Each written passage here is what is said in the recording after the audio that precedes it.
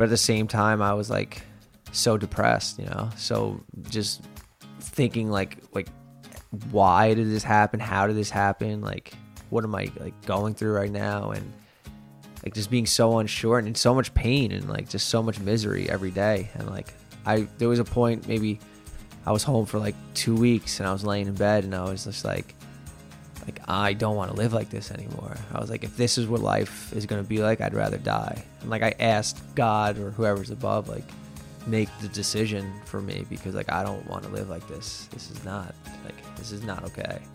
Hi everyone, and welcome to the VedgeTalk Podcast. I'm your host, Matthew Davey. I'll be sharing conversations that I've had with people who are helping us to live healthier and more compassionate lives through our food choices and daily actions. We'll be hearing from people who are changing the game in their respected fields, whether it be business, sport, food, social media, writing, tech, activism, politics, and more. Now please allow me to introduce my next guest.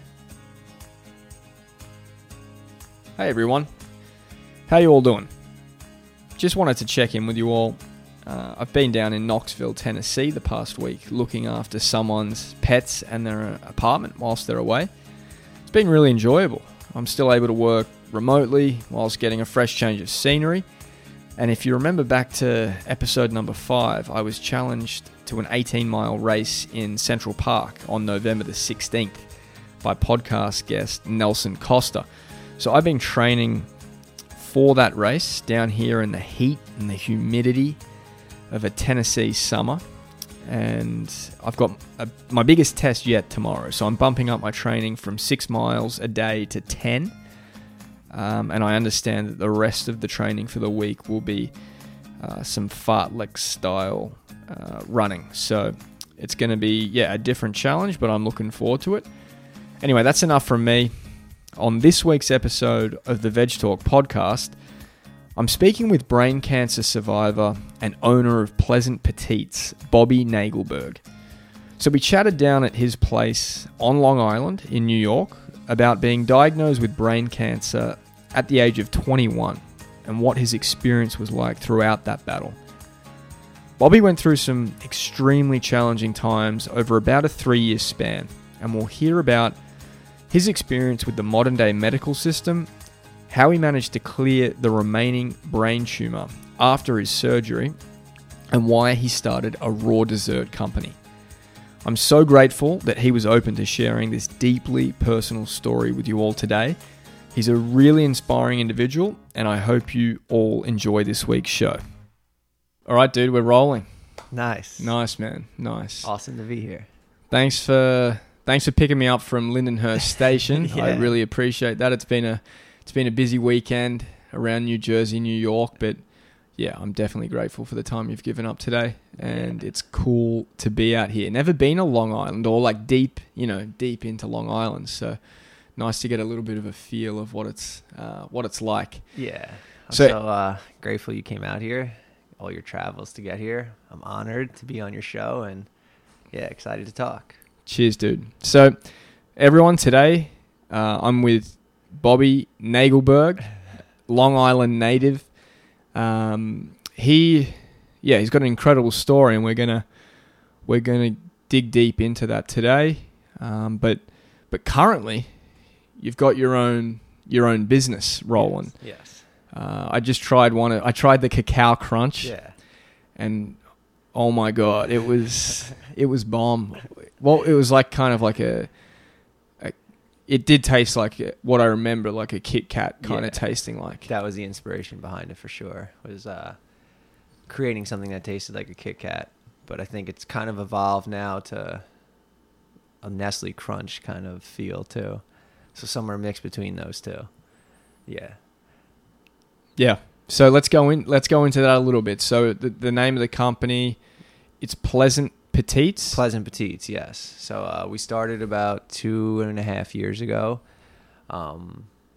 We make all like whole food, organic, vegan, mostly raw treats. So our goal is to show people that like you could have delicious tasting treats like the Cacao Crunch, but it could be made from nuts and seeds and dried fruits. And we only use maple syrup or agave, so no refined sugars. We make our own chocolate. We just like try to keep it as simple as possible, and all ingredients that you look in the back of and that you know what they are. You could eat them on their own. And yeah, we're in a really like growing phase of the business right now. Kind of taking it from a local family-run business and trying to take it to the next level with new packaging coming, and yeah, a lot of new opportunities coming, like being on the podcast. Yeah, no, it's cool. It's cool to see like the journey and see how it grows, and to learn about that. That's interesting that you bring it up as well. Being able to read the products individually, and know what they are, and know that you could consume each individual one, on its own without like having to Google it.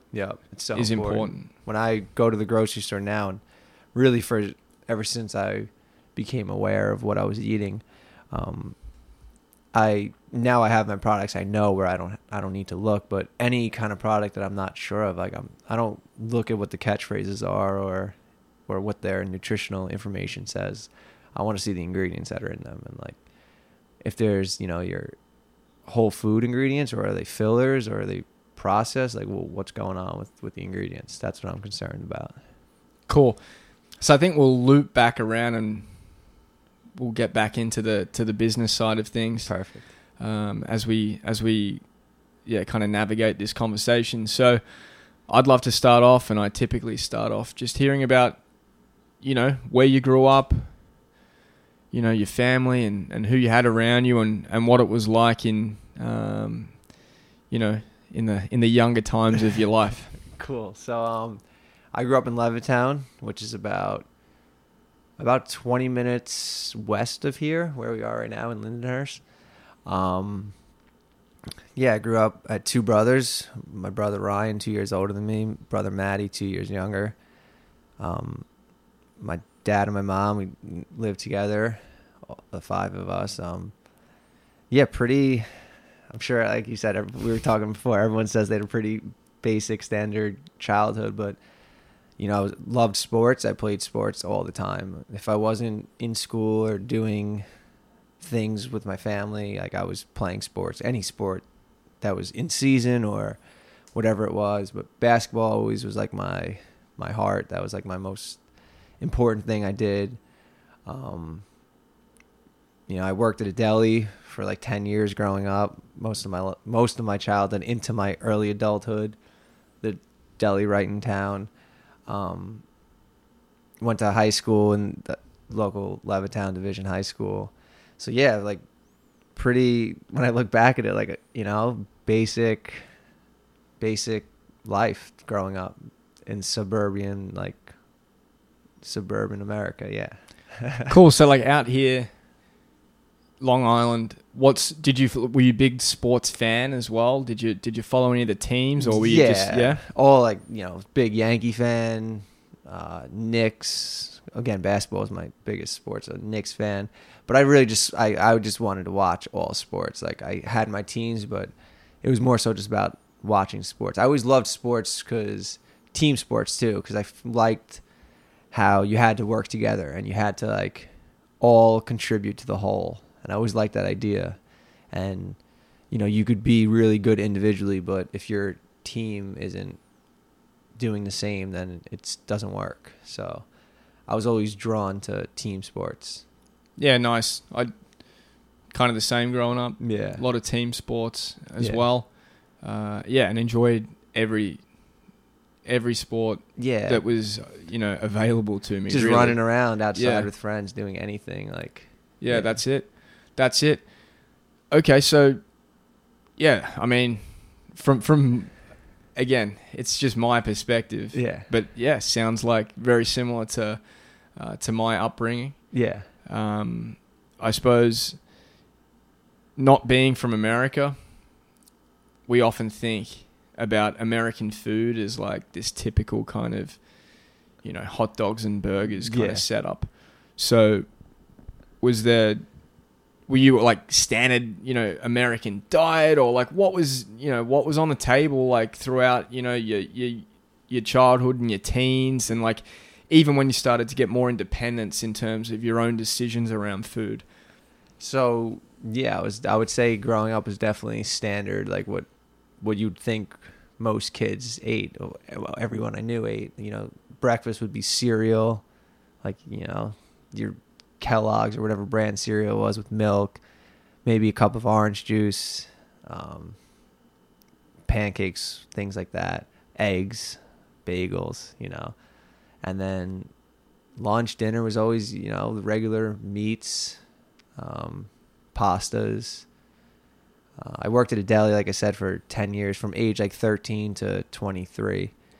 So I ate there. Every time I worked there, you get a meal for free. So I ate so much deli food, egg sandwiches, chicken colored classics, turkey sandwiches, like all that kind of stuff. My mom cooked sometimes, but it was usually like, you know, standard foods.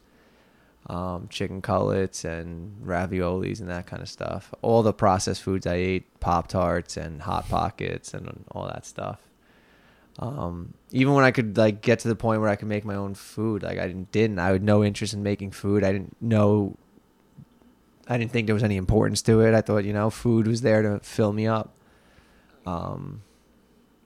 I think from about age 18 to 21, I would say I don't think I ate a fruit or vegetable. Like, and I say that like straight up. Like, I don't think I had a fruit or vegetable. Legit? Legit. Like in a 3-year span. Like, we didn't have fruit in our house. Like, I never would want to eat vegetables, so I didn't eat vegetables. Like, I straight up don't think I ate a fruit or vegetable. So like, I think I might have been even worse than most people. I ate so much candy, like crazy diet that I was eating. Wow. So it was like full-blown standard American diet. Yeah. Like full, like when probably you growing up in Australia would think about what Americans eat. Like, I was probably like the poster child for that. Wow. It's obviously sitting across from you today. It's definitely hard to believe that. Yeah. But yeah, I mean, we all go through these transformations of, I suppose it feels like a past lifetime to you now, more or less. Yeah, it's like it's hard. Like when you're asking me about my childhood, it's hard to even formulate like thoughts about what I was doing as a child, you know. Mm-hmm. And I don't know if that's because memories of like what I've been through now, like with physical conditions and stuff. I don't know if that's affected it, but I just feel like it was like pretty standard of like I was, you know, go to school, come home, do homework, watch TV, play sports, watch TV, go to bed. Like, that was pretty much what I was doing, you know? So like, yeah, it's, when I look back, it's kind of, yeah. Yeah, no, I can understand. And on the same level, like, you find it interesting that was, once daily habits and daily actions that, they transform over time. Yeah. So coming out of like, you know, high school and you're still working at your deli and whatnot. Let's go down to the physical condition and so right out how of you declined. Right out of high school, I was looking to go to college to play basketball. Like, that was my goal. That was my drive. I figured that the way I looked at it at the time was get to college playing basketball, get a scholarship, graduate, and then like I would figure it out. But like graduating college, that had been like implemented in me that like that was the most important thing, and like you can't do anything in life without that. So like that was my focus. And I went to Suffolk Community College for a year. That was like a community college in the next county over.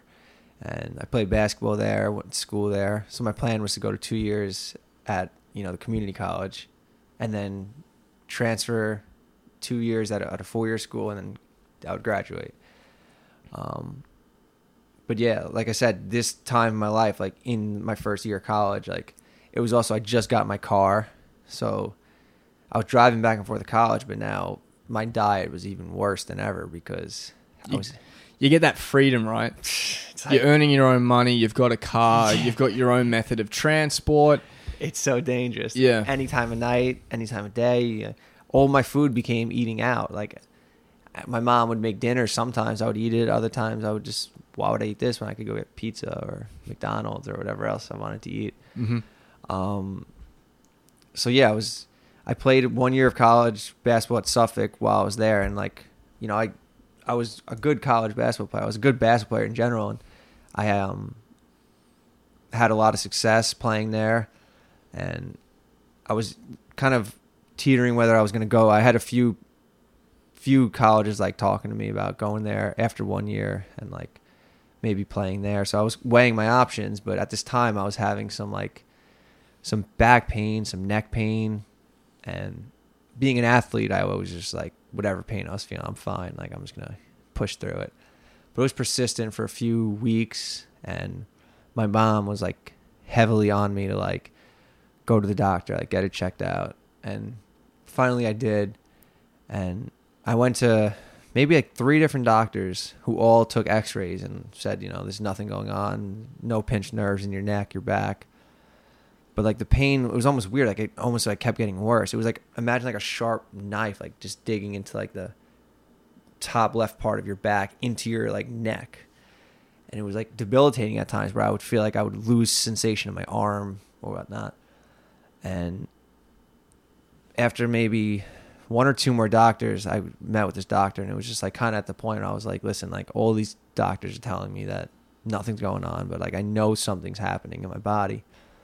So he did an MRI then on my head, neck, back, like an hour MRI.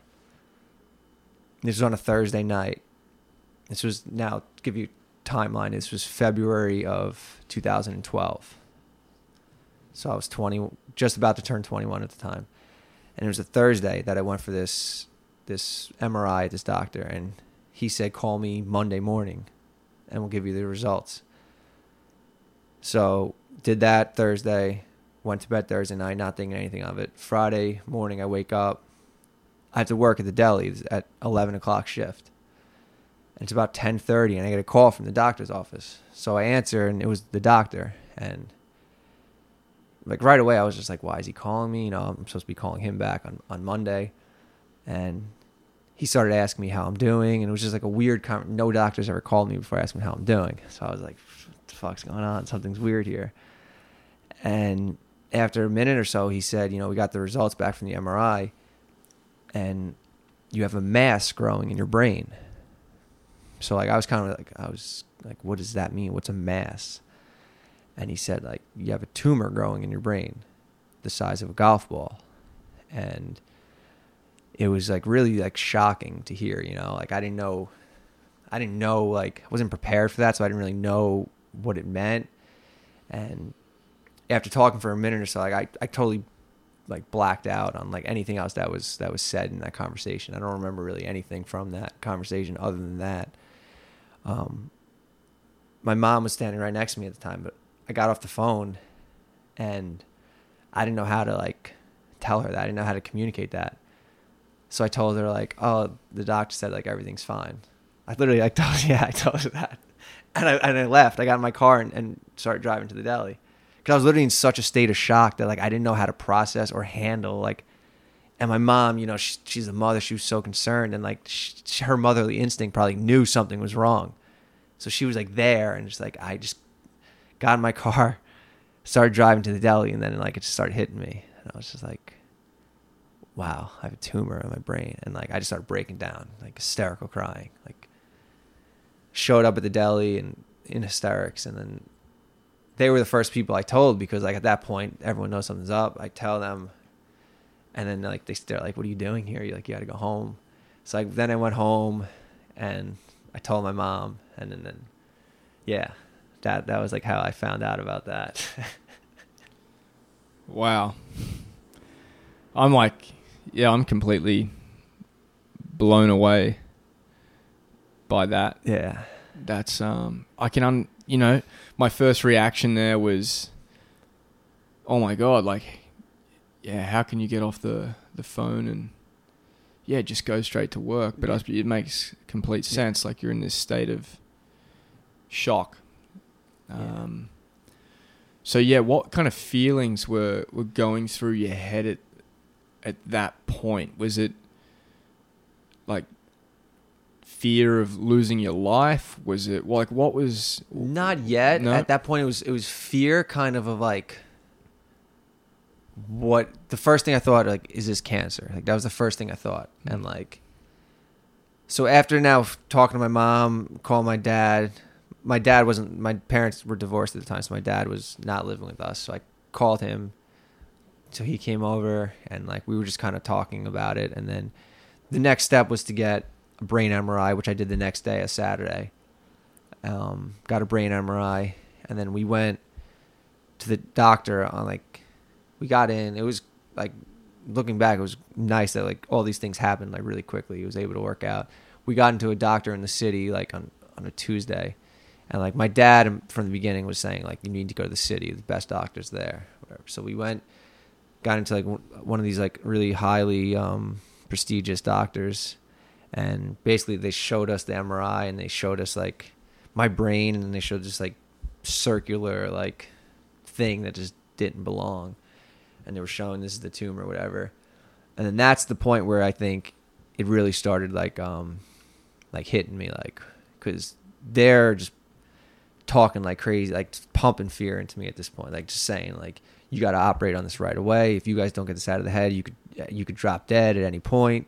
And like once you hear that, it's just like all right, like I literally asked one of the doctors like, what will happen if I don't like do anything? And he's like, literally just looked in my eyes like, you'll most likely die. And looking back, like probably that still would have, I don't know, maybe it happens, maybe it doesn't, but they didn't give me any alternative route. They were just like, you got to operate on this, do radiation, do chemotherapy.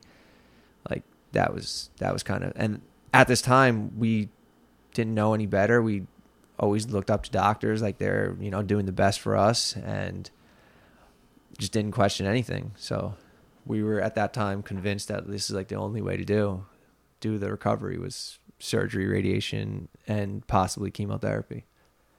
Okay. Yeah, I mean, that's, once you start hearing those words, it's got to be absolute shock to the system. We've got to move quickly. Yeah. Listen exactly to what they're saying and get this done. Absolutely. Is that what happened? That, like what you just said word for word, that was the thought process. Like they're telling you this stuff, and they're doctors, they study this, they went to school for this, they do this every day. Like they know best. They know what I need. So it was like, all right, let's do it. Let's plan surgery. At that time, from the time I was, I guess you'd say diagnosed, from the time I that first doctor appointment, the brain surgery was set for 3 weeks from then. So we had a 3-week span, and every day for those first 2 weeks leading up to the surgery, I was back and forth to the city for doctor's appointments, blood work, like heart exams, like just so much stuff. Like it was crazy how much stuff I was going back and forth for. And like that in itself was just so draining, and it was, wild process. And then in that time we met with the radiation doctor, and he kind of told us what would be happening. I had to get like fitted for a mask to get like basically like glued to the table, so that when they put the radiation, I'll explain that process a little bit. Mm-hmm. I had to get like tattoos on my face, so like they knew where to insert the radiation, just like a bunch of like things like that. But in that process, we met with a doctor who was going to administer the chemotherapy. And again, I didn't know much at this time. I figured this was the next step. We were going to have to go with it. So we were meeting with the doctor, and I'll always remember this. I was with my dad and my best friend growing up, and still to the day, Jin. We were together, and it was like, it was towards the end of the 2-week process, and I was just so like done for. I was just like so like drained, blood taken every day, like doctors every day, like knowing that this surgery's impending, thoughts of, am I going to die? All these crazy things. And we met with this chemotherapy doctor, and throughout talking, he hands us this list of side effects of chemotherapy. And it was 3 pages long of like little things from like, not even little, but like from nauseous and throwing up to like, you go down the list, there's things that causing other cancers, causing like all these crazy things, like making people more sick. And I was just like, what? Even at this time when I was like completely unaware of a lot of things, I was just like, this doesn't seem right. Like, why am I going to get something to cure what I have now, but it's going to potentially cause a future cancer? Like, that just doesn't seem like something I want to do. So we luckily decided like we're not going to do chemotherapy. So we decided just to go with surgery and radiation. So that was the plan. Got it. Yeah, I mean, I've never been exposed to anything in that intensity, but coming to America, you see TV ads all the time. You know, the laundry list of side effects on medications, like, hey, we're going to cure your cholesterol, but watch out for the anxiety, depression, and death. Yeah. Basically. It's like, oh, hang on a second. Yeah. I don't know if that is a good way to go to bring my cholesterol down to a manageable level, not like an actual cure. Yeah. And I wasn't even thinking those thoughts at the time. I wasn't even questioning any of like pharmaceutical stuff. I was just like, something in me luckily said like, that's not right. I'm not gonna. So did you voice that? Did you say, hey, this doesn't seem right to me? And my dad and Jin, who were both in the room, like they both were like, this doesn't seem like, they were like open to it. But once I said like, no, they were like, yeah, like that's just seems pretty crazy. And like at the time, like, so they did tests and they knew that it was called a ependymoma, the tumor I had. And it was most common in children under 5. So like it's bizarre, and like they don't know. They said it was growing in my head for at least a couple of years based on the size, but who knows how long it could have been there. And it's like it's a malignant tumor, cancerous tumor that doesn't act aggressively like initially. So like they told me that once I have surgery, once like you attack it, like if it comes back, it'll like be very aggressive. So that's why they were kind of like pushing the radiation and chemotherapy. They were like, we have to get rid of it.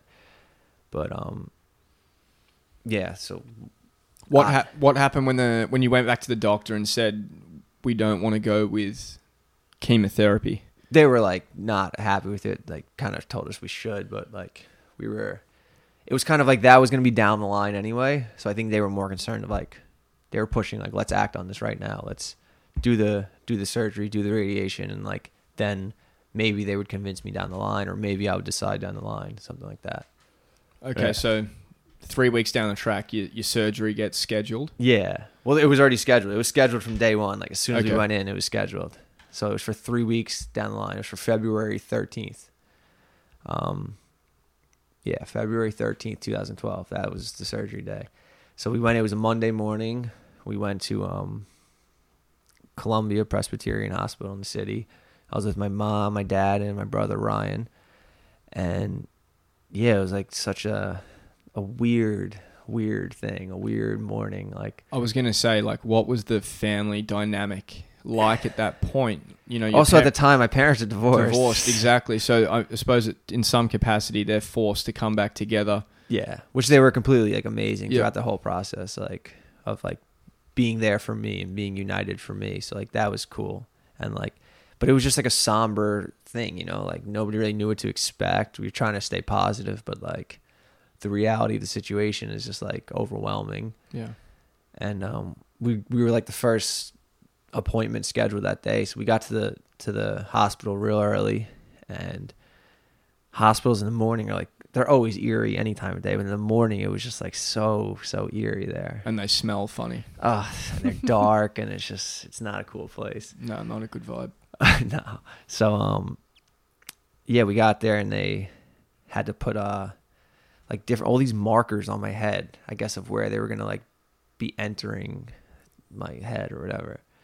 And then, you know, I got taken to the waiting room, and then at like 8 a.m. nurses came and they're like, you know, all right, like ready. And like, I had to like get up, say like bye to my parents, my brother, and then I like walked myself into the operating room.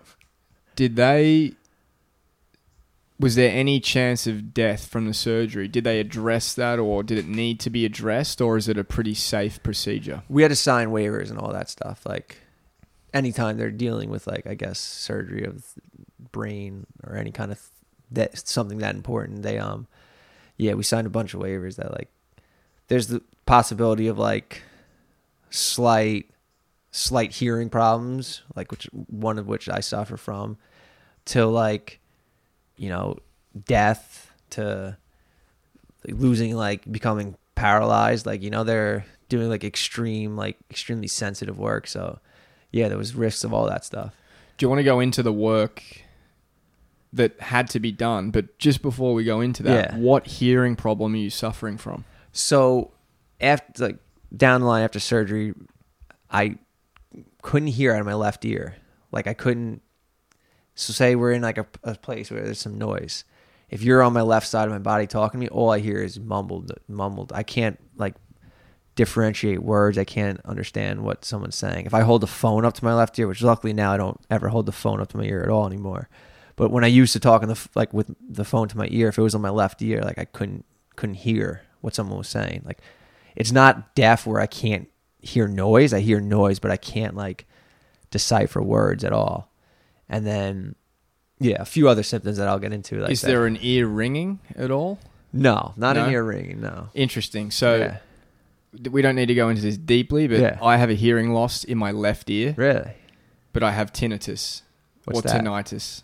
I don't know if the tendinitis? Tinnitus or tinnitus. I think it gets pronounced differently in depending where you're from, but it's a constant ringing of the ear. Really? With a hearing loss, but it's in my left ear. So I found that kind of interesting. But it's interesting. Yeah, no, I'm more interested in definitely going down the path we were just on. Yeah. So what was actually involved in the surgery that they were going to be undertaking? So they explained this to me beforehand, that they were going to, you know, slice my head open in the back. I think it was like a 3 to 4 inch incision. And then they had to crack my skull. And just saying this now just sounds so crazy. They had to crack my skull, and then they had to lift my brain, because the place where the shape of the brain where the tumor was, like, it wasn't accessible to, like, just when they cracked the skull, the tumor wasn't accessible from where they could see. They had to lift the brain a little bit, and then they just kind of like scraped the tumor out, and they ended up getting like 95% of the tumor out. They're like 5% of it was like stuck so heavily to the brainstem that like that's where like they really could have done damage if they got too close to that. So they left like a small percentage of that in there. And then they moved my brain back down, put some screws in my skull to keep it together, staples and stitches in my head. It was like an 8-hour surgery, I think. Yeah. And then it's got to be an immense amount of stress on the family, right? Yeah. An 8-hour surgery. Yeah. I can't even I can't imagine. Yeah, from their perspective, for sure. Like what that was like, just sitting there waiting. Like, I'm sure we've all waited for someone in a hospital or doctor's office or something, and for a couple minutes, half hour, so it starts seeming like a while. Imagine like 8 hours sitting there waiting. So yeah, it's probably heavy for them, for sure. All right. Yeah, that's going into the logistics of what you just went through, is to say it in words, like, crack the skull, lift the brain, scrape out the tumor. It's like this stuff happens every single day to so many people in the world. Yeah, it's fucking crazy. And it's so extreme. It's certainly. And the other part is it's probably often the only option that these people are getting. Yeah, so, like me. There's no other option. It is the way to go. And I've got no idea about, like, the pros and cons. I've never, been there or around people until I've met you that have had to weigh these decisions up. So after the surgery, they obviously have to tell you that there is 5% remaining and the reasons why they had to leave it there. Yeah. What kind of reaction did you guys have to all of that, and what was the steps forward from there? So my first memory was like kind of opening my eyes, and my mom was like there. It was in I think ICU, so there's like I heard a lot of noise, and it was just like again, not noise that I could like understand. It was just like muffled noise. And my mom was next to me. I couldn't see her, but I felt her, and like I knew she was there.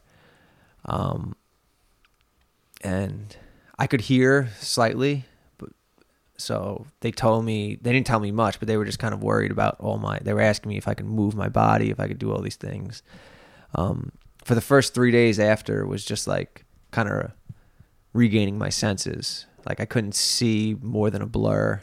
I couldn't read. I couldn't walk, couldn't do all those things. So like I didn't know anything at this time. I'm sure they told my parents right away or whatever, but I didn't know anything at this time.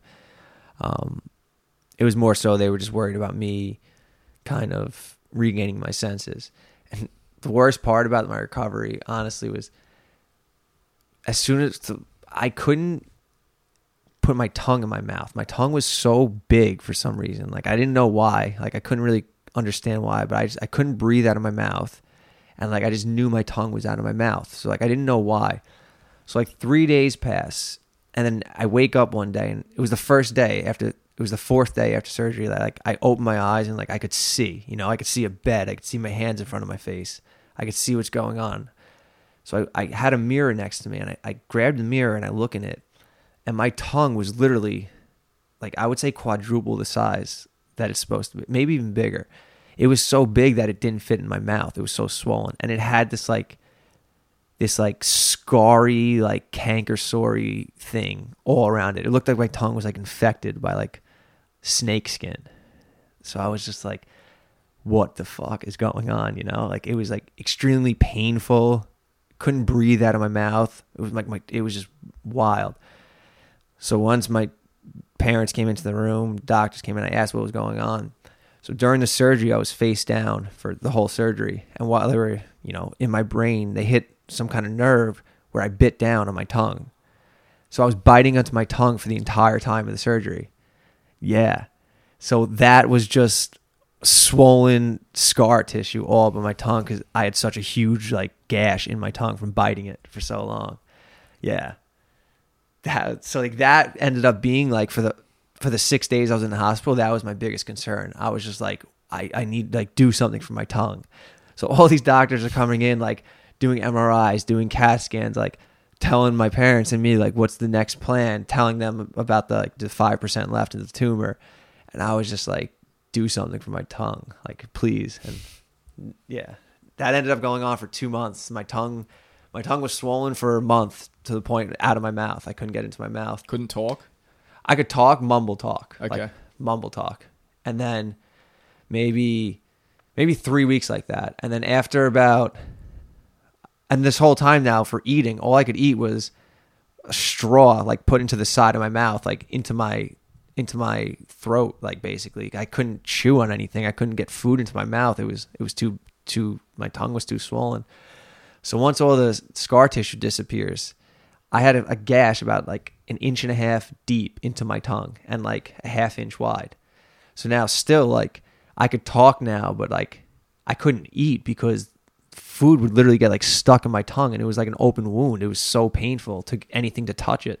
So I was still, the only food I was eating was like Slurpees, slushies, like all these like the things they give you in the hospital when you're not eating, like Nutra smoothies and things like that. Like that's all I was consuming because that's all I could physically get into my mouth. So that ended up being like the craziest part of the initial recovery was my tongue. But other than that, I couldn't walk for like 5 days, 6 days. So they don't let you leave the hospital until you can walk. So after about the 6th day, I was able to get up, walk out of the hospital. We left, and then for the month after that, it was just like kind of recovery from that. Like we knew we had to do radiation. We knew that was the next step, but like kind of there was no focus on that. It was just like I was so banged up from the surgery. It was just like, all right, we need to like recover from that. Yeah. Yeah, that's it's crazy to absorb. Yeah. And like from a patient's perspective, I can definitely understand that, you want to be able to communicate. You want to be able to have just like regular day-to-day functionality back. Yeah. And what probably seems small to everyone else is like killing you. Yeah. Yeah, for sure. Yeah, that does sound incredibly frustrating. So then, like the month after the surgery, while like I was recovering, like the tongue thing's going on, I'm recovering from that, and at the same time that's happening, like I can't read anything because like I can't focus. My eyes wouldn't focus on anything. It was extremely painful to focus on something. I couldn't watch TV. Did that cause headaches? Oh yeah, extreme headaches, and it was just like nauseating, and like I would just I couldn't do anything that involved me focusing my eyes on anything. So coming out of surgery, having these, I suppose, symptoms. Yeah. Was there prescriptions from the doctors to like say, oh, you know, you've got bad headaches, Bobby, we're going to give you X. Yeah. Your tongue's swollen, we're going to give you this. You've just had major surgery on your brain. Yeah. We're going to give you this. What was the medication like? And let's start getting into the recovery process afterwards, and you know what you went through. So their first thing that they were concerned about was swelling in my brain, because like, you know, they just moved my brain around, did some major surgery to it. So they were concerned about swelling. So I was on steroids for that, like some heavy duty steroids. And then also for my tongue, I was on some antibiotics, and for the steroids, they caused like extreme anxiety. So then I was taking a pill for anxiety. And then I was also getting extremely nauseous, like vomiting. I was taking a pill for that. At this time, this is before radiation. It ended up being more once radiation started, but I was taking like 7 to 8 different pills, like every day. You know, wake up, take the pills, before bed, take the pills.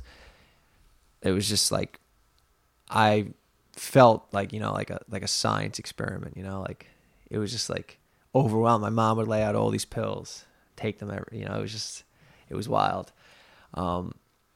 So like I was saying, I couldn't really focus on anything. So most of my days were spent like, I would get up if I was lucky enough to sleep. The steroids made my brain so like active that I couldn't sleep. So I would literally spend nights just like laying in bed, staring at the ceiling. Get up in the day, I would go downstairs, you know, eat a smoothie or something, or like some kind of food ground up. We had to cut all my food or put it in like the food processor just so I could like get it into my mouth. What kind of foods? Like, I mean, fruit smoothies definitely like in the mornings and stuff, but like for dinner it was like, you know, chicken cutlets or whatever, like ground up. Yeah, just ground up, and it was like chicken cutlet smoothies. Oh, that sounds so gross.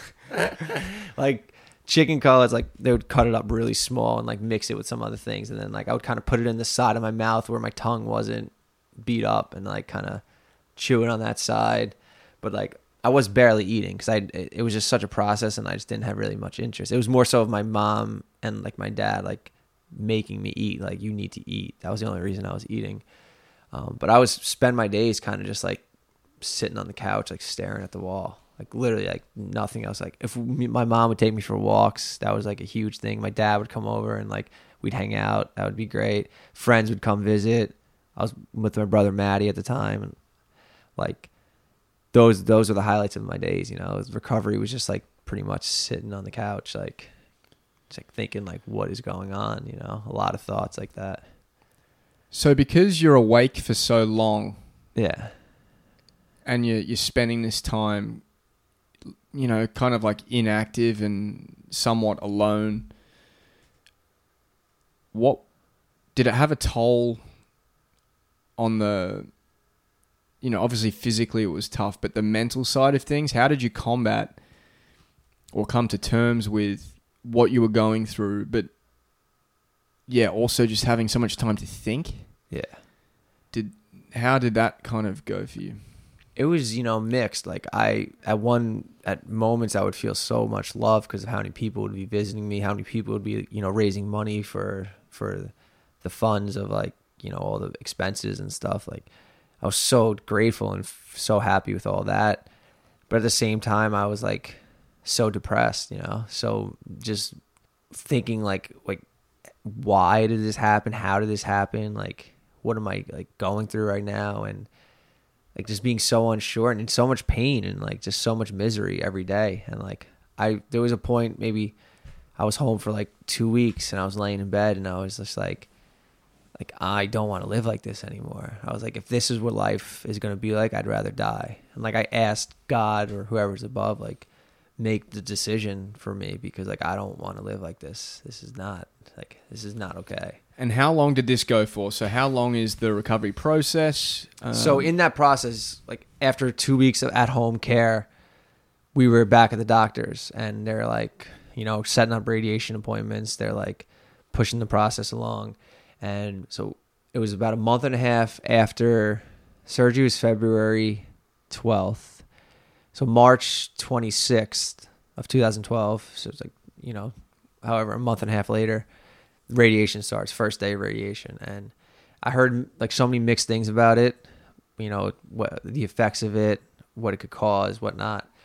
And it's like you walk in and they set you up on this table. They put this like really tight fitting mask on my face, like super tight fitting to the point I can't even move.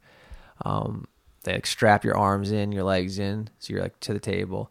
And there's this huge machine, like huge machine, and it just like rotates around my head, like shooting this red laser. Like I could visibly see this laser getting shot out of it. But the whole process literally took like 10 minutes, 15 minutes, quick process. And we were driving. My dad like took a leave from work and was taking me there for all the treatments. And like we would drive an hour to the city from Levittown for like 15 minutes of treatments. Like that part was like equally terrible. Like the last thing I wanted to do at the time was sit in a car, So for the first week or so of treatments of the radiation, like I didn't really feel anything. I was like, you know what, maybe this won't be too bad. But they kept saying like it takes a little while to get in, like just see how you're feeling after a couple weeks. And then by the second week, like it started like the heaviest nauseating feeling that I could ever experience. Like instant, like throwing up all the time, like literally not craving any food, like nothing. I didn't want to eat anything.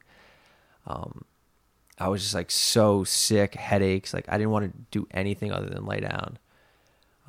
I ended up through this whole process. The radiation was 33 straight days, or 33 days except for the weekend. So it was Monday through Friday for like 5.5 weeks. And it was just like so intense on the level of like how the effect it had on my body. Like I wasn't eating and throwing up. So like now I'm probably like 160 pounds or so. I haven't weighed myself in a while, but at that time before surgery started, I was like 190 pounds. I was like playing college basketball. I was like, bigger body. I was down to 120 pounds. So like I lost 70 pounds throughout this 2-month process. And like I looked just so sick. And it was like, it always dawned on me that like I had this tumor growing for however long. And like I never felt sick other than the pain I had in my back, like I never felt nauseous. I never felt like debilitated in any way. And then in 2 months of like treatment, like I felt just so sick. I felt like I didn't want to live. Like that's how sick I felt. And it was just like, it always felt so backwards to me, that process. But I just didn't understand it at the time, Yeah. Again, hard for me to comprehend. So where was how long did these feelings last for? What happened after the radiation? So it ends up being like every 3 months after radiation, I have to go back to the doctor, get like MRI of my brain and my spine, because like they're worried that the tumor could travel down my spine because of like its relativity. And at the time, the doctors told me too that there's a 25% chance that the tumor is going to come back. It's like just like straight up off the bat, like they're just like there's a 25% chance. When you say come back, do you mean like that the small part of it that was left keeps growing, would metastasize and like start growing back super aggressively, because like they said once you treat it, anything that grows back is going to be much more aggressive. Okay. So so they told me there's a 25% chance, which I like. Again, I didn't question it, but I was just always just like that just feels kind of like, why do I have a 25% chance, you know? Like, just because I had it, now it just felt weird. Like, I felt like I had little control over it. Mm-hmm. But yeah, then after radiation, it was like, kind of, I felt like getting reacclimated into society, like to friends and stuff, like doing things. I felt like I had no purpose, you know? I felt like lost. I didn't know what I was doing. I started working at the deli again, and like, just kind of, it was almost like nothing happened after a certain point. It was almost just like I was like grateful to be here, but like I was doing the same things again, you know? It took me 2 years to be able to go back to school. So I was on the same path of like figuring out like, I want to graduate college, you know, that's the most important thing here. So I decided that I wanted to go back to, I was going to go to Nassau Community College, now the community college in this town, in this community. And yeah, then, drawing a blank, I was thinking. So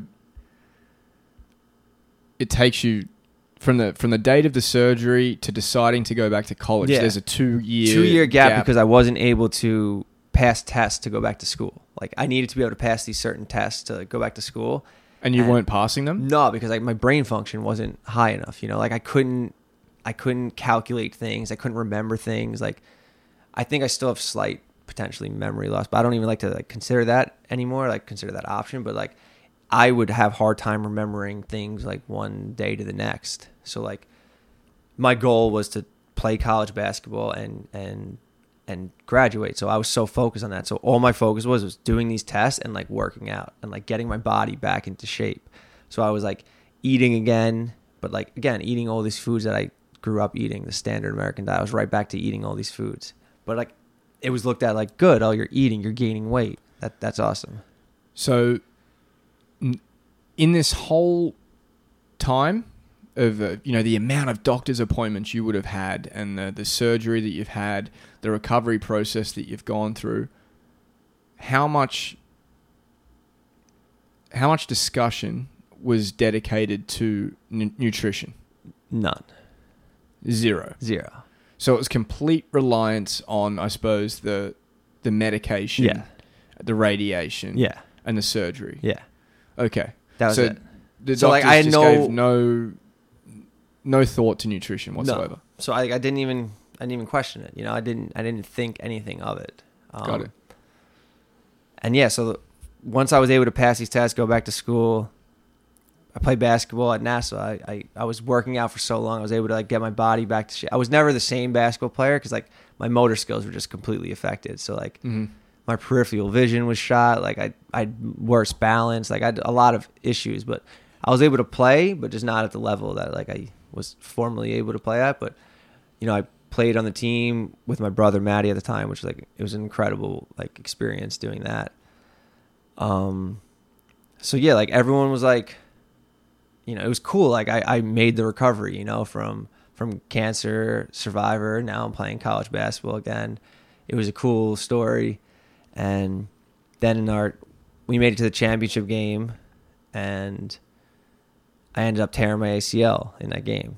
And at this time, like, not that it matters. Was it like early on in the game? Was it, you know, what no, it matters. Create the cinematic kind of... Yeah, it was early. It was like early in the first half. And like, I just came off like probably the best game that I played like in that year in the semifinals. So I was feeling good. And like at this time, remember, I'm still thinking after this year, like I'm going on to the 4-year school and I'm going to play college basketball there. And then I'm going to graduate. So like this was huge for me that I was at this stage. I was getting really good again. Like I felt good. So I felt just like, you know, everything was like aligning for me. And then, yeah, early on in the game, I was just like sprinting back on defense, and like my knee just gave out, tore my ACL. So at the time, I was devastated, and I was just like, you know, like what's next? Like this was all I ever knew, all I ever did. I felt like, you know, I felt like such a victim. You know, I made it back from this crazy thing, and then boom, this happens. So recovering from that.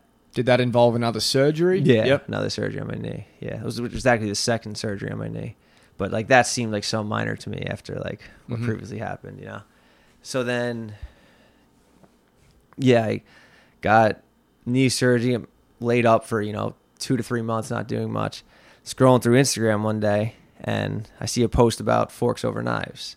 It's a documentary on Netflix, and it was claiming that like cancer, heart attack, diabetes, all this stuff is like reversible, preventable by eating a plant-based diet. I didn't even know what a plant-based diet was at the time. I didn't know what the word vegan meant. Like, I didn't know any of this stuff. And you're like 22, 23? 24 at this 24? time. Yeah, just turned 24.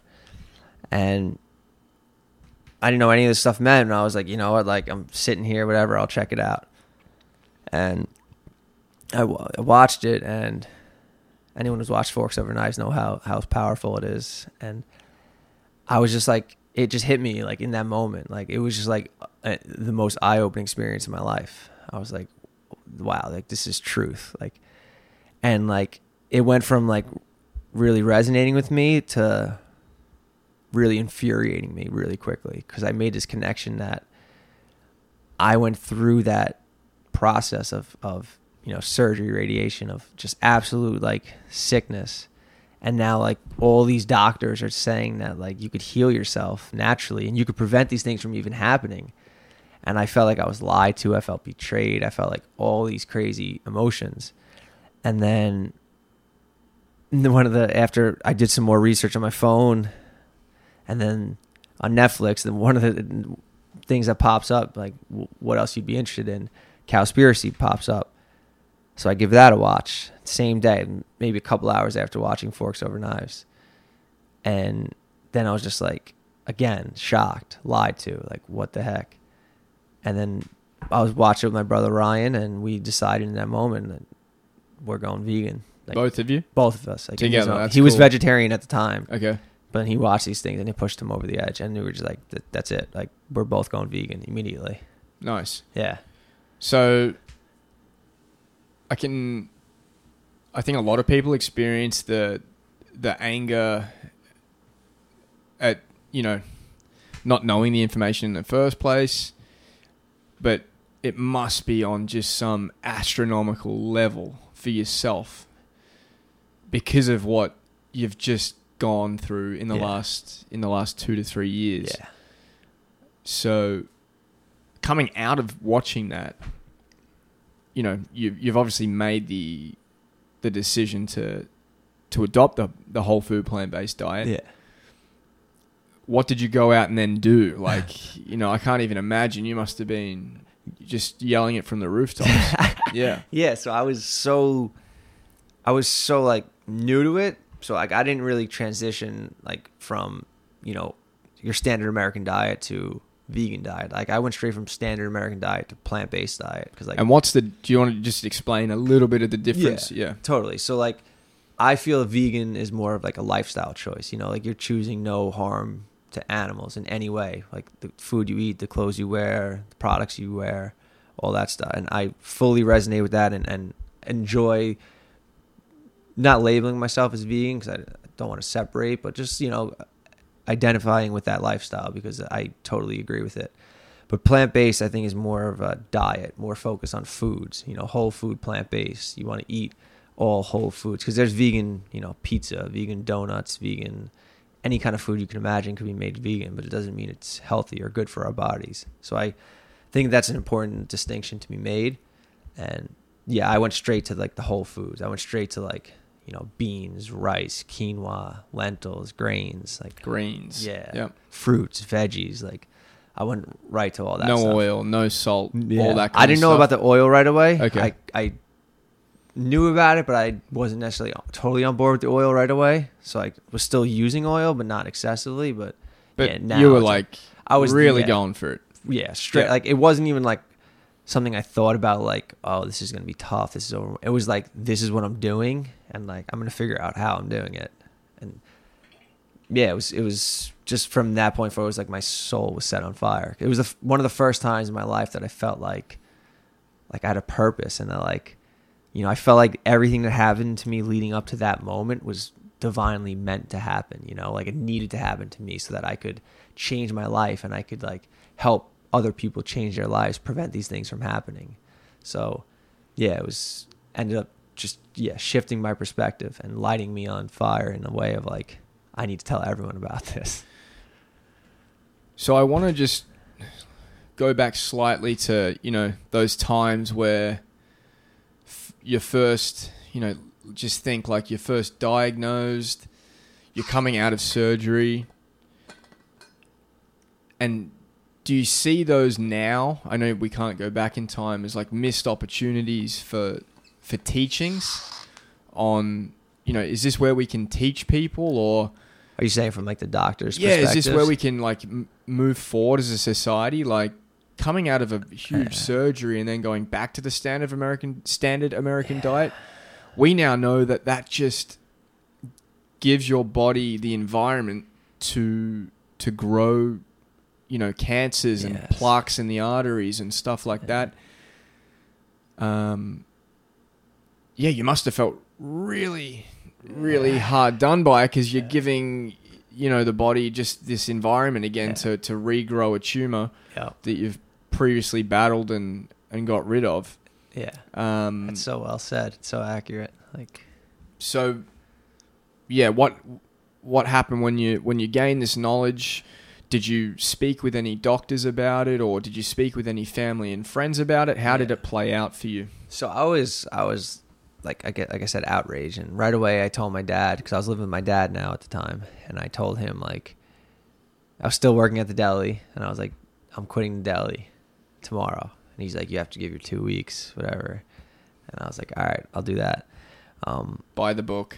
Exactly. Yeah, I feel you. Yeah. So much against my moral compass. I did not want to do that at all. It was one of the toughest 2 weeks stretch, like cutting roast beef and other meats and making chicken cutlet sandwiches, the knowledge I now knew and what I felt. But, so I did that. But my parents, they were accepting of it immediately. I think also just because they could see how serious I was with it. It wasn't something that anyone could talk me out of, or it was just like this was happening. And it helped that my brother Ryan was doing it as well. My younger brother Matty, he was like super supportive of it and into it. So I was still going for 3-month checkups at the time. Every 3 months I would go for the full MRIs, and I had 5% of the tumor left in my brain. Yeah. That 5%. Yeah. Did that stay there throughout? Yeah. Stayed there throughout. Stayed there throughout. So it was there for now 3 years after surgery. It's still there. Didn't grow. They were keeping an eye on it. These tumors, they take so long to grow. Huh.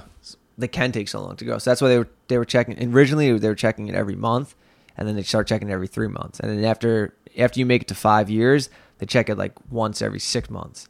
So like if it grows, they'll catch it. It's not like it'll go from like a tiny size to like a really big size in 2 months. It takes a little bit of time. But so I went for my MRI, and it just worked out that after like my latest MRI, I watched Forks Over Knives and Cowspiracy like maybe like a couple days after. So I had a full 3 months before I went back. So each MRI I go to, the doctor would say like, oh, it's this little thing here, that's the 5%, whatever. And they would always say like, you're fine, it's not growing. It was quick checkups all the time. So I go to this one now. I'm excited to go to him, tell him I'm eating plant-based, whatnot. Take the MRI, go sit down in his office. I'm with my mom, and he says, it's interesting. I can't find the 5% of the tumor here. He's scrolling around, he's zooming in, can't find it. So I'm like, doc, I've been eating this plant-based diet for the past 3 months. I watched this documentary. I've read these books. I did all this research. These doctors are claiming that, you could cure cancer and all these things. He was so disinterested in what I was saying. Wouldn't even acknowledge that he couldn't find the tumor on the screen. Like, he wouldn't say that it's gone. Like, he just was like, I can't find it. But it was so clearly there every other time, And it was so obvious. And, like, his just straight up disinterest in what I was saying was just like, it clicked for me in that moment. I was like, I see what's going on here. And I've got like a complete visual. Yeah. And you've experienced it. You've gone through, a couple of years of checkups. Yeah. It must have felt routine almost. It's like, I'm going, I get my MRI. Yeah. They show me it's still there. Yeah. It hasn't grown. Yeah. Let's go back to, carving up meat at the deli and, regular life or whatever was happening. Such a great depiction because that's what it was. So it's just routine. And then it's nicely lined up that the forks over knives happens, perfect. Afterwards. Yeah. After that MRI. But the fact that you've gone through years of this routine of seeing it, the remainder of the tumor there, and then within a 3-month period, 3 months, and not being there, it's gone. Yep. And it seems like the doctor's pissed that he can't find it. Yep, exactly. And he's like, "Oh, my machine must not be working," or something. And no interest in what I'm saying about like what I'm eating and stuff. And like the thing that really clicked for me, what I was saying is like I saw in this documentary like them say all these things about these doctors, that they don't learn anything about nutrition, that they only want to prescribe pills and surgeries, and that they don't want to hear anything about like diet, nutrition, lifestyle, anything. They think it's a bit woo-woo. Yeah, exactly. Yeah. So I saw all these things on TV, but then to experience it firsthand, it was just like, whoa, like this is real. This is actually happening. That must be like, hairs up on the back of the neck kind of moment. Yeah. Exactly. It was like a goosebump. I felt scared, honestly. I was like, this guy, like I trusted my life into his hands, He was like the guy who prescribed the surgery. He got me the guy who did the surgery. He gave me all the treatments. Like he put my life in risk, And then for me to tell him this information, like pass it on to your other patients. Tell them there's other options, Maybe there's a different way. Like he had no interest. At least start eating this way. He literally said to me, he's still going to eat steak. Like he said that to me. Like he said that to you? To me in that same day. He literally said to me, I'm really happy about your diet. I'm still going to eat steak. And like I was just like, it was almost like the final jab that he could give me. And I never. Has he been with you along the whole journey? Her whole journey, yeah, whole journey. Wasn't like a congratulations, like oh my god, this is incredible, like 5% of your tumor's gone, like almost like you said, like annoyed that it wasn't there, and then dismissive of what I was telling him, and then like that final little dig, and then I never went back after that. I've never been back to that hospital, that doctor, never. So first of all, I don't want to lay some kind of like blanket over doctors. Yeah. Because it's not the case. Totally. I don't want to do that either. Yeah. I hope I'm not doing that. No. 100%. This is like your personal experience. That's all you've got to give. Yeah. So, but... So your family were in the room? My mom was with me. Your mom was with you, and I met your mom last week. And I could... the feeling I was getting from her was also... the same from you I'm getting now. It's like I can't imagine going through that with family members and giving this guy basically your life in his hands, and then just to be so blasé about the whole thing. Yeah. And also like in that 3-month process, like my tumor went away, yes, but like the effects of my physical body were just remarkable. Like how much life I regained, how much like the fat I lost around my face, the fat I lost around my hips, the energy levels I had. Probably like bags under the eyes, that kind of stuff. It was like, I felt like I saw life differently. Like it was just new eyes that I was gifted, And like my mom saw this, my dad saw this. So like they knew it was real. So like, what was the conversation like leaving that doctor's office that day? I was enraged. I was like, at this time I handle it so much better now, much more, reserved about it now, but at the time, I was like angry. Like I was an angry person about this specific instance because like we talked about, I felt like they put my life in danger, and like they had no regard for what I was saying. So I was just flipping out on the way home. My mom was, calming me down, telling me, whatever. But like I was enraged, and I was like, at the time, I'm like, I'm writing an article about this doctor. I'm gonna like blast him. I'm gonna bring down the hospital, do it all. But it was, my mom at the time was actually like kind of experimenting with plant-based vegan lifestyle too. Like she was open to it. She saw the effects it was having on me. I was living with her at the time, so I was making her the food I started making, which is another incredible thing. I never made food like before I like changed my diet. Like I flat out did not make food for myself unless it was something that came in a package that I could like put in the microwave. Pop-Tarts, Hot Pockets. Exactly. Macaroni and cheese in the pot. Yeah. And then after I switched my diet, probably a lot because of the lack of options of eating out if you're looking for plant-based foods. But like I just fell in love with cooking. Like I just loved cooking. I loved taking like different ingredients and vegetables and fruit and then grains and all this stuff and putting them together and making like food. It was like incredible. So that's, one side note. It's fun, isn't it? Oh, so fun. You're kind of like, I see like your spice we collection got a nice over spice there rack. is pretty, like that starts coming into it, and you're Yeah. like flavoring foods different ways, Yeah. textures of foods. Yeah. Brie, my girlfriend, is like the best with the spices. Like Yeah. anything now, I just give them to her. And she can whip up a mean fruit Anything. bowl. She makes like anything fruit bowl. Yeah, you just had her fruit bowl. Man. How good was that? Yeah, so good. Yeah, she's incredible. Yeah. Yeah. No, I totally feel you on the cooking part. Anna and I sucked Yeah. at cooking. And then this, without a doubt, transformed, our cooking ability and just want. It was the want to cook. You want to prepare. It's the connection, foods. Yeah. It's like when you realize, like, because you watch Forks Over Knives, you realize, the power of the food. But then you watch like Earthlings, or something like that. If anyone's never seen Earthlings, like it's a must watch. Shows kind of what goes on in animal agriculture, and you just realize like what you're putting on your plate is either like something living, something that's going to give you life, or it's something dead that's going to like rot in you. And you make that connection, and it's just like you become so attached to the food that you're creating then. And then you make some food and you're like, wow, this tastes so good. Like I put my love and intention into the food, and like you taste it, and it's like gets hard to like. We barely eat out anymore, except for like, Organic Grill where we met. So yeah, we should probably give him a quick shout out. Yeah. Our man Vladimir. He connected us on I think it was last week. Yeah, Sunday. last week. Yeah. That was pretty funny. I walk in and Vlad's like, what do you say? Perfect. Perfect. You guys sit down. Sit down. I crashed your family lunch. It was perfect. It was gold. Yeah, but Organic Grill in New York City, best organic vegan restaurant I've ever been to. I can't imagine anything close to all that. around. It's just a good experience. Yeah. Just a great experience. Vlad's a very hospitable guy. Yeah. And friendly makes everyone service, like a great place.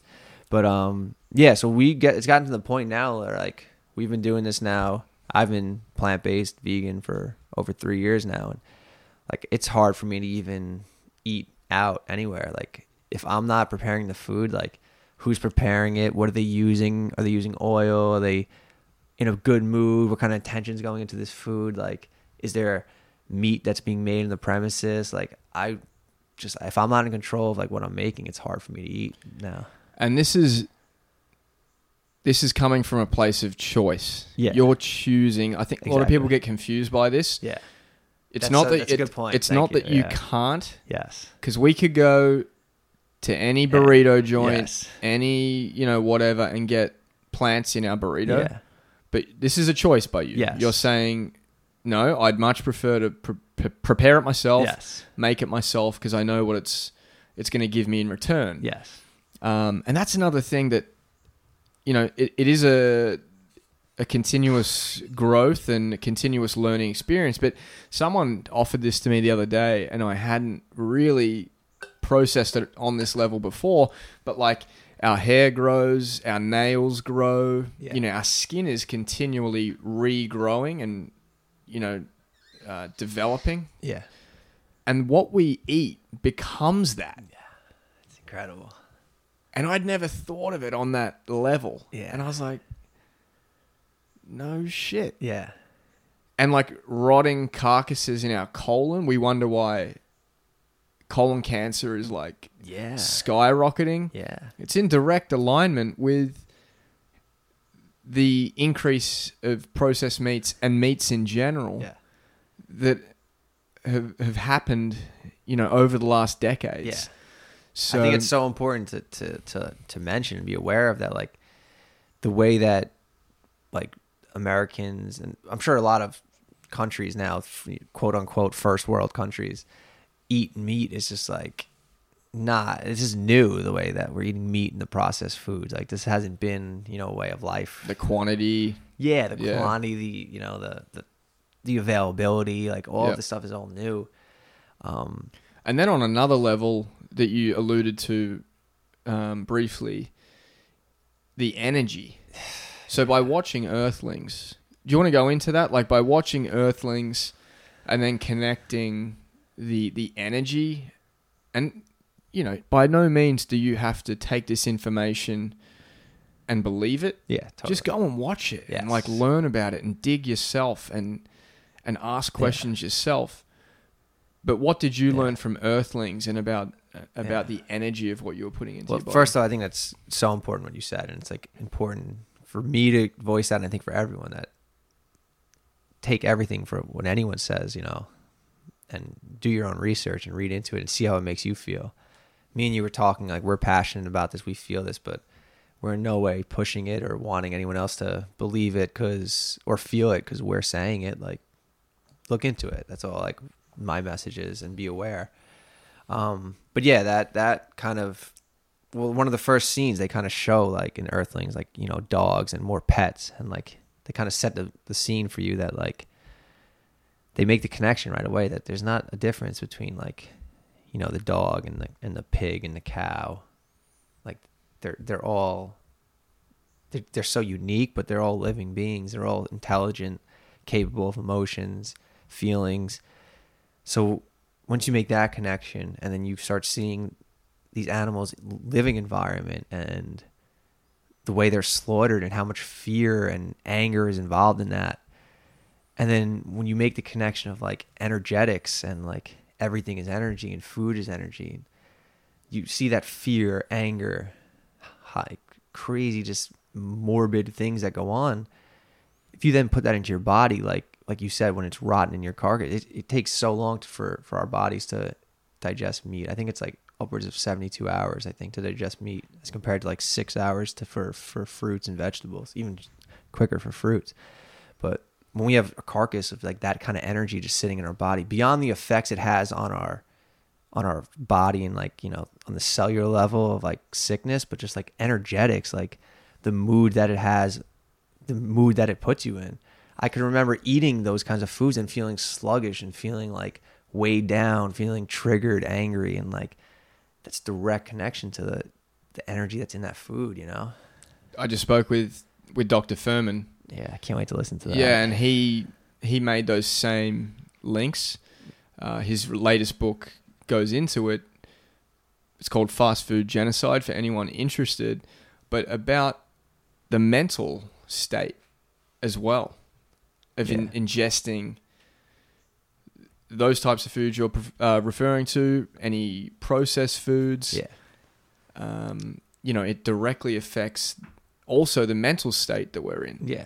So, I think it's like really, I know we were talking a lot earlier about your talk with Dr. Furman yesterday, and like I said, I'm so looking forward to hearing it.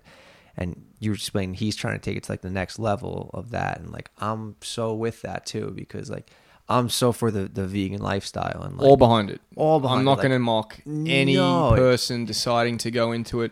It's incredible for moral, ethical purposes. Like, I so much support that. That's inspiring. 100%. But like, I think it's important for us to talk about like the foods that we're consuming for our health, for human health, and like take it to the level of, you know, plant-based eating and eating whole foods, and the level it has, the feel it has energetically for us. And I could speak on, and I'm sure you can, and most people that eat a plant-based diet, like the way it opens your brain to new thoughts and new opportunities and unlocks these like doors and stuff. It's like, it's no doubt the energy in the food that's creating these like connections in our body. Yeah, it leads us to new opportunities, new people, new conversations. Yeah, people, these connections. Creativity. Yeah. Everything has started to blossom. Yeah. And it's not like an instant effect. You still have to hop on the train and totally and do the journey, and, you know,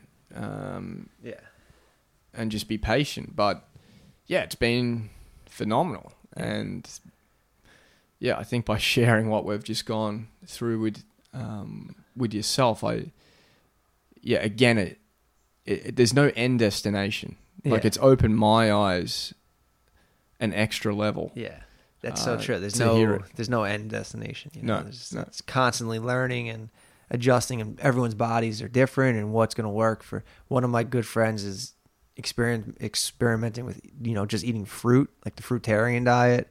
I have a friend right now who's on like day 8 of a juice fast. Friends are doing water fast. Like, I think everyone's on their journey and kind of will figure out what's best for them. I think the umbrella should be based off of plant-based eating, though. I feel like that's where, if we're talking strictly health of people, then plant-based eating is like where it starts. It's the entry point. Yeah. And then like there's kind of navigations within that. Yep. And yeah, that's how I feel. Yeah, no, I'm right there with you. That makes a lot of sense to me. Yeah. And So- just like on the level of environment and what's sustainable for the environment, we haven't even touched on that, but like that's a whole podcast in itself of like 100%. We might have to revisit that. That's and that's Cowspiracy. Is a good one, but not only Cowspiracy, guys. You can actually put on mainstream media, Yeah. and see it with our own eyes. Yeah. California, worst wildfires in state's history. Yeah. They're only going to get worse. Yeah. The stuff going down in Florida right now with dead fish by the hundreds and thousands washing up on the shore. Bree and I just watched Chasing Coral, this documentary on Netflix about like, That's kind of sad. so sad, and like the coral reefs are just like dying off. 29% of the Great Barrier Reef died off in 2016, and it's like the ocean. They literally showed how it's heating up. Like, and Only has to be a couple of degrees to 2 degrees yeah. above what it needs to be, and the coral reef will die. Like, it's so sensitive. Life is so sensitive here. It's so amazing that life exists here and that we're alive, and just how like uncaring we are with that responsibility is just like mind blowing. Just because we can't see it, Yeah. doesn't mean we shouldn't give a shit about it. Yep. Which is like the rainforest. The rainforest, like the Amazon rainforest, or other trees getting chopped down. Like, we don't see it, so it's almost like, imagine like you had to sit there and watch that happen. Like, it would be gut wrenching. You would like want to just break down. But like, yeah, it's I don't know. I feel like most people, if they had the choice, they wouldn't want it to be this way. But like, none of us really see it happening. So like, we kind of like Just goes to the back of our consciousness. Exactly. Yeah, It's not on the No, it's focus horrible. right now.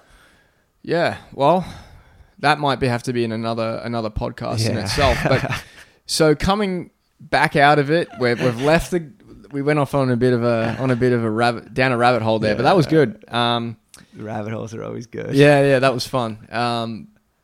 But yeah, you said at that point your mum was kind of like, experimenting with it. Yeah. Where are we at today? Like, So you then and after- your family. Yeah, so after that doctor visit, that kind of like solidified everything for me. I was like, all right, I know I'm on the right path. It was like I saw the documentaries. I had this feeling that the doctors were, again, I'm not bashing doctors, but in a large sense. I think Western medicine is incredible for like, broken bones and like trauma incidents and like life-saving things. It's absolutely incredible. But when it comes to like degenerative diseases, I feel like Western medicine is just really terrible, and like it should always be based off of diet and lifestyle. It should be the first thing addressed. So after seeing these things about the doctors, it was still hard for me because I trusted them my whole life, and like, but once I saw that firsthand experience, I was like, all right, that was like the push I needed. Like, that's all I need. So then, yeah, I started on my journey. I was 3 months plant-based already, but then I full force hit it, like reading books, cookbooks, like reading Dr. Campbell's, like multiple of his books, Dr. Greger's How Not to Die, like just so many books. And I felt like I was so informed, posting about it on Instagram, telling all my friends. And after quitting the deli, I ended up getting a job at Organic Corner in Massapequa, which is very close to where we are right now, an organic juice bar, and they had a bunch of vegan food there. And it's kind of like allowed me the opportunity to grow my knowledge on it. There was a guy who worked there at the time, a few guys that worked there, and just customers, and just through conversations really growing knowledge. And my mom was, about a year after I fully went plant-based, for a year she was back and forth dabbling, and then she fully, for a while, she wouldn't call herself plant-based or vegan, but she stopped eating meat and dairy a while, like for over 2 years now. So that's incredible. My older brother Ryan, like I said, is been vegan now for the same amount of time as I am. He's living in Hawaii right now, And good place to be if you're a plant-based eater. Exactly. He posts things all the time on Instagram. And I'm Mad like, fruits. Yeah, unbelievable stuff. And my brother Matty, when I kind of switched my diet, Matty was like my best friend, always growing up. My brother, like we were the closest could be, and we always experienced everything together. Still do to this day. And he was living in the Netherlands. He was studying abroad there, and he kind of knew what I was doing and like was aware of it. He was doing his small changes while he was there, but then he came back and then like he switched immediately. Like once he was back, he was like, all right, I'm going to eat this way for a month, but like I'm still going to eat chicken when I'm still going to. I was like, yeah, it's fine. Don't worry. And after a month, he was in it. He was fully in it.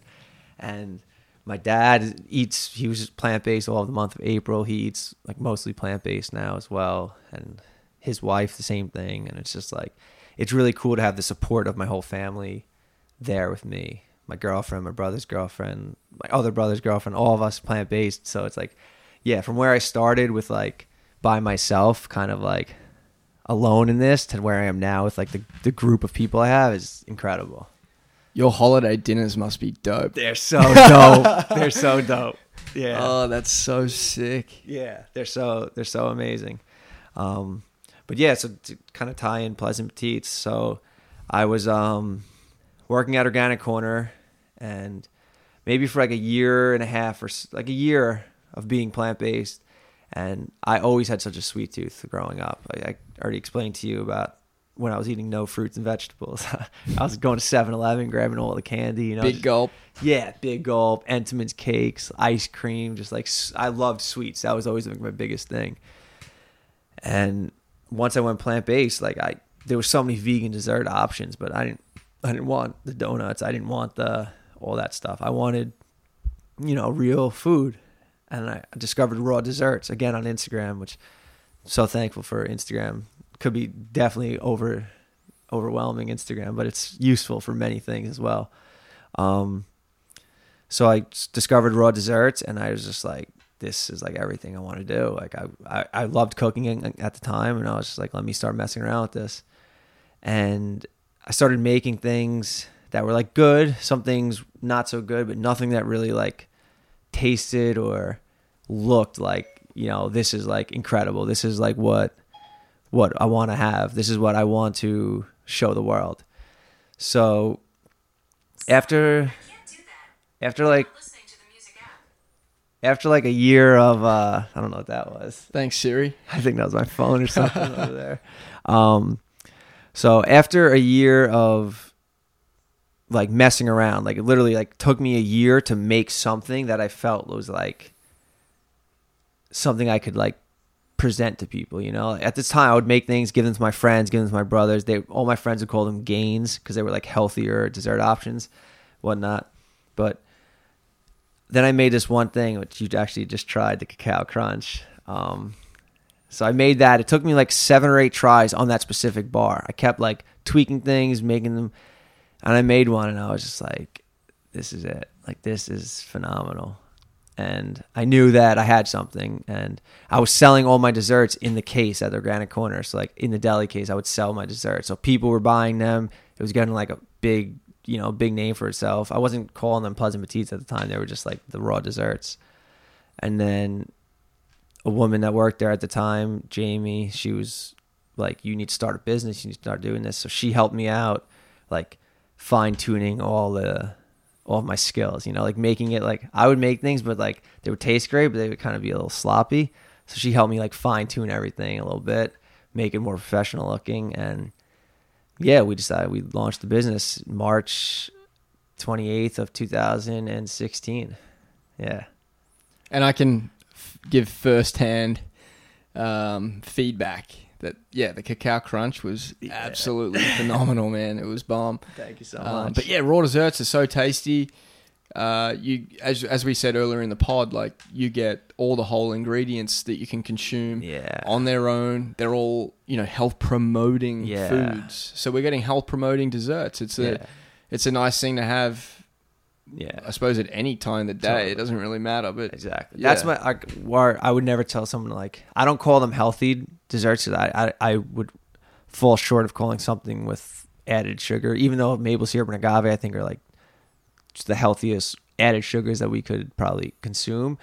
I wouldn't call them healthy because they're still added sugar. But as far as like a dessert type food, like you can't find anything with better ingredients. And like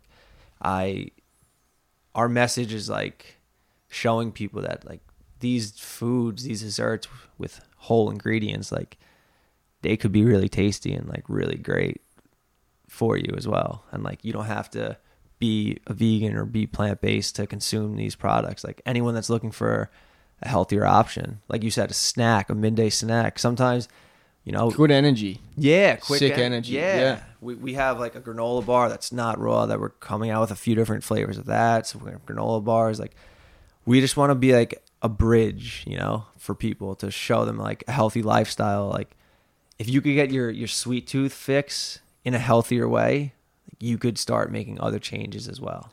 So how do I get my sweet tooth fix with Pleasant Petites? How do we find you? How do we get our hands on these epic creations? Yes, thank you. So you can visit pleasantpetites.com, and there's a place on there to order online. We're local right now, just in on Long Island. We sell mostly, all the stores we sell on Long Island, about 10 stores. We're currently undergoing new packaging, which has been like such a process, getting it shelf stable. So we don't want it in the refrigerator anymore. We want it to be on the shelf.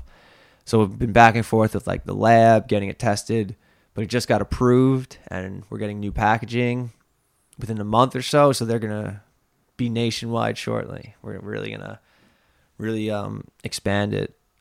But yeah, go to pleasantpetites.com. You'll have a link there to order them online. Visit our Instagram page, Pleasant Petites. And yeah, I think Pleasant Petites is like, it's my way of putting like my beliefs and my emotion into a bar, into a tasty treat. Beautiful, man. Yeah. Well, I think this is a good place for us to wrap this one up. Yeah. I can see we're going to have some more conversations in the future. For sure. But yeah, again, so first of all, so thankful that we even crossed paths, that we met, got the opportunity to do this, and that we made it happen quickly. Yeah. It's been an awesome week. Such a wild. Yeah, it happened so quickly. Yeah, so yeah, stoked, man. Thank you very much. Yeah. And thank you so much for sharing such a challenging time for you, your family, and sharing that so honestly with us. Yeah, of course. I don't share it often, especially it's been a while now, and I don't talk about it much, but I feel like it is important, and if I could help, anyone in any way, I truly mean that. And if anyone hearing this, everyone knows someone or is someone that is affected by this or is concerned about it, like reach out to me through Pleasant Petites, send me an email.